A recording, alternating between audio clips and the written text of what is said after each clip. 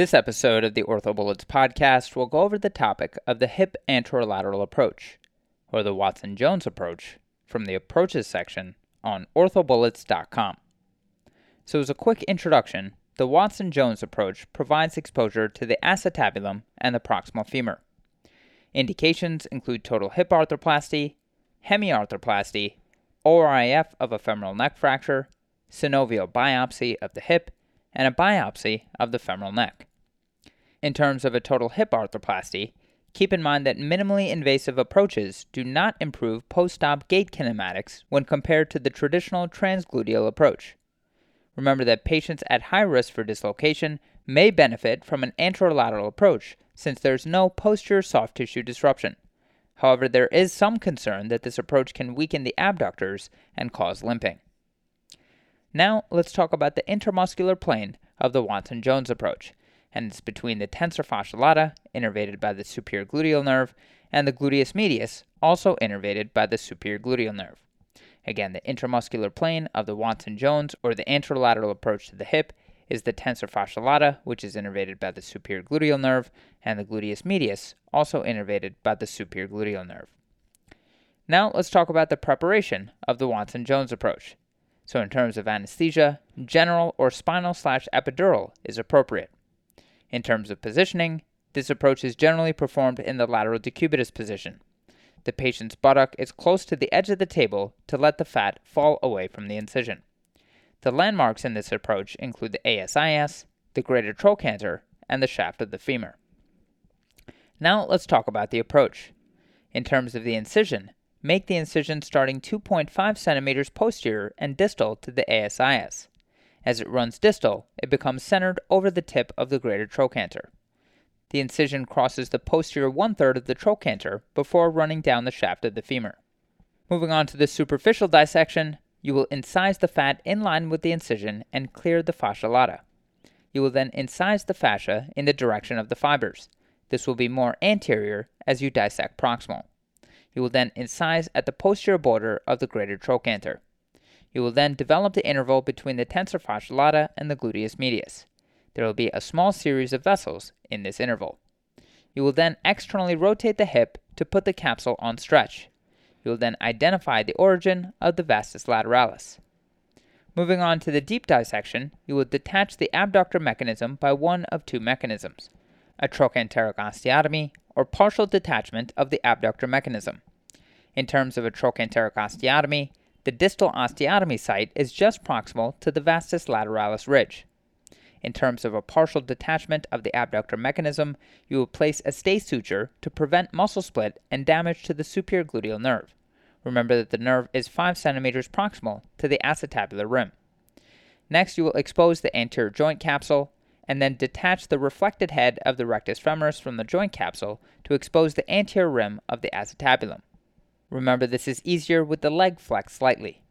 Next, you will elevate part of the psoas tendon from the capsule, perform an anterior capsulotomy, and dislocate the hip with external rotation. Extension of this approach can be done proximally or distally.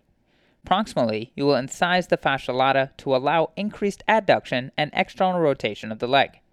Distally, you will incise down the deep fascia of the leg. This allows access to the vastus lateralis, which can be elevated to allow direct access to the entire femur. To end this review session, let's talk about some dangers and complications of the Watson-Jones approach. The structures to be aware of include the femoral nerve as well as the femoral artery and vein.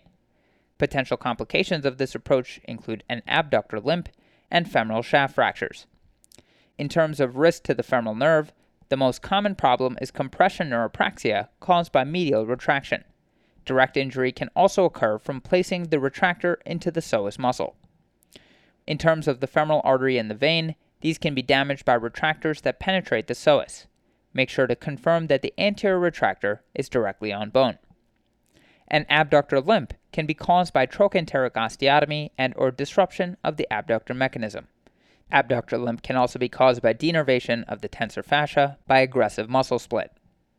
Finally, femoral shaft fractures can occur during dislocation, so be sure to perform an adequate capsulotomy.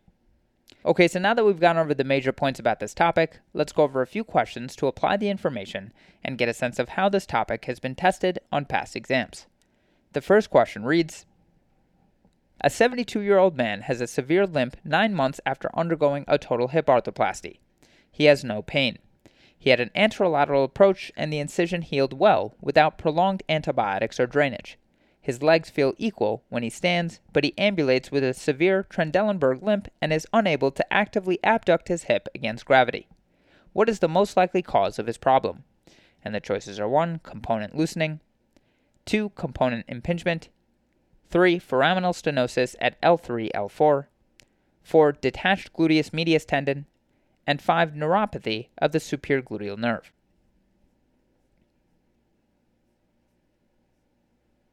The correct answer to this question is 4. Detached gluteus medius tendon. So the anterolateral approach to the hip is commonly used for primary total hip arthroplasty in 50 to 65% of cases. The technique requires detachment of a portion of the gluteus medius tendon and then reattachment during closure. In a small percentage of patients, the repair will fail, resulting in significant abductor weakness and a Trendelenburg limp. This is often painless after the initial surgical healing time. Component impingement can lead to early wear or dislocation, but would not cause a limp. It is usually painless. Foraminal stenosis could cause isolated weakness, but is much more likely to cause radicular-type symptoms of pain with or without numbness or weakness. Any weakness would be in a nerve distribution pattern, and because the superior gluteal nerve has components from L4, L5, and S1, weakness from root compression would be subtle and incomplete. Dissection of more than 3 cm to 4 cm from the greater trochanter can injure the superior gluteal nerve and result in weakness, but this is much less reported and has been shown to be transient in most cases. Component loosening can cause a limp, but is painful and would produce weakness. Moving on to the next question. A 67-year-old male with severe hip arthritis presents for evaluation of a total hip arthroplasty. The patient is requesting a minimally invasive Watson-Jones approach as he has heard postoperative mobility is significantly improved compared with the traditional transgluteal technique. What should the patient be told to expect regarding early postoperative gait kinematics when comparing these surgical approaches? And the choices are 1. The minimally invasive Watson-Jones approach results in improved gait velocity, cadence, and step length. 2. There is no difference in early gait kinematics between the two approaches. 3. The minimally invasive Watson-Jones approach results in decreased gait velocity and stride length. 4. The traditional transgluteal approach results in worse early gait kinematics. And 5. Early gait kinematics is dependent only on the type of prosthesis used, not surgical approach.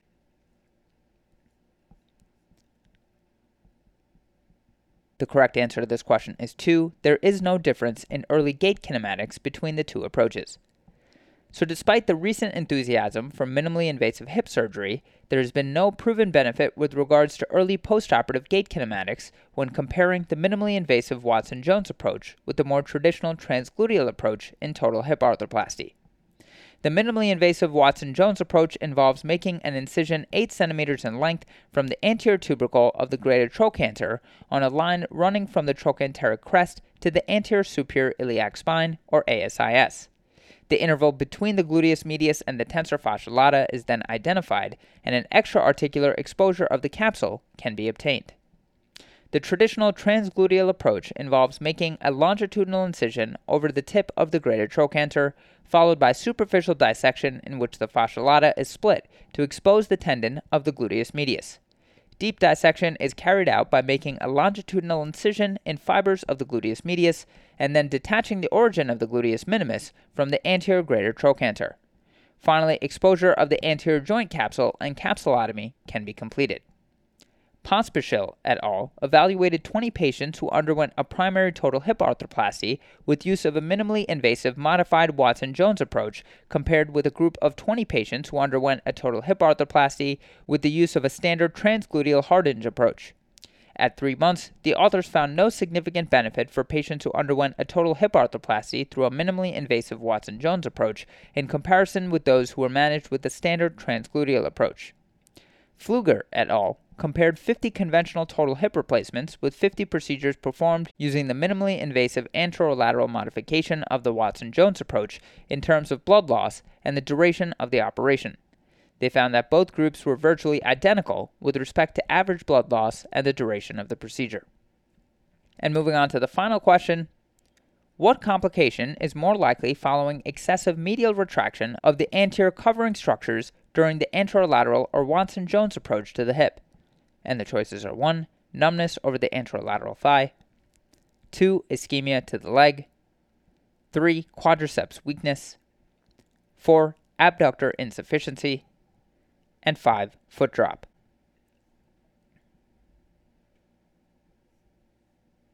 The correct answer to this question is 3. Quadriceps weakness. So the femoral nerve is the most lateral structure in the anterior neurovascular bundle. The femoral artery and vein lie medial to the nerve. Retractors placed in the anterior acetabular lip should be safe, although neuropraxia of the femoral nerve may occur if retraction is prolonged or forceful, leading to quadriceps weakness. The femoral artery and nerve are well protected by the interposed psoas muscle. Damage to the lateral femoral cutaneous nerve, causing numbness over the anterolateral thigh, can occur while developing the interval between the tensor fascia lata and the sartorius in the anterior or Smith-Peterson approach, but less likely in the Watson-Jones approach. Superior gluteal injury and accompanying abductor insufficiency may occur during excessive splitting of the gluteus during the direct lateral or hard hinge approach. Foot drop secondary to sciatic injury is more common with a posterior exposure or posterior retractor placement. That's all for this review about the hip anterolateral approach or the Watson-Jones approach. Hopefully that was helpful. This is the OrthoBullets podcast, a daily audio review session by OrthoBullets, the free learning and collaboration community for orthopedic surgery education. Keep in mind that these podcasts are designed to go along with the topics on orthobullets.com, and in fact, you can listen to these episodes right on the OrthoBullets website or mobile app while going through the topic. If you've gotten any value from the OrthoBullets podcast so far, please consider leaving us a 5-star rating and writing us a review on Apple Podcasts. It will help us spread the word and increase our discoverability tremendously.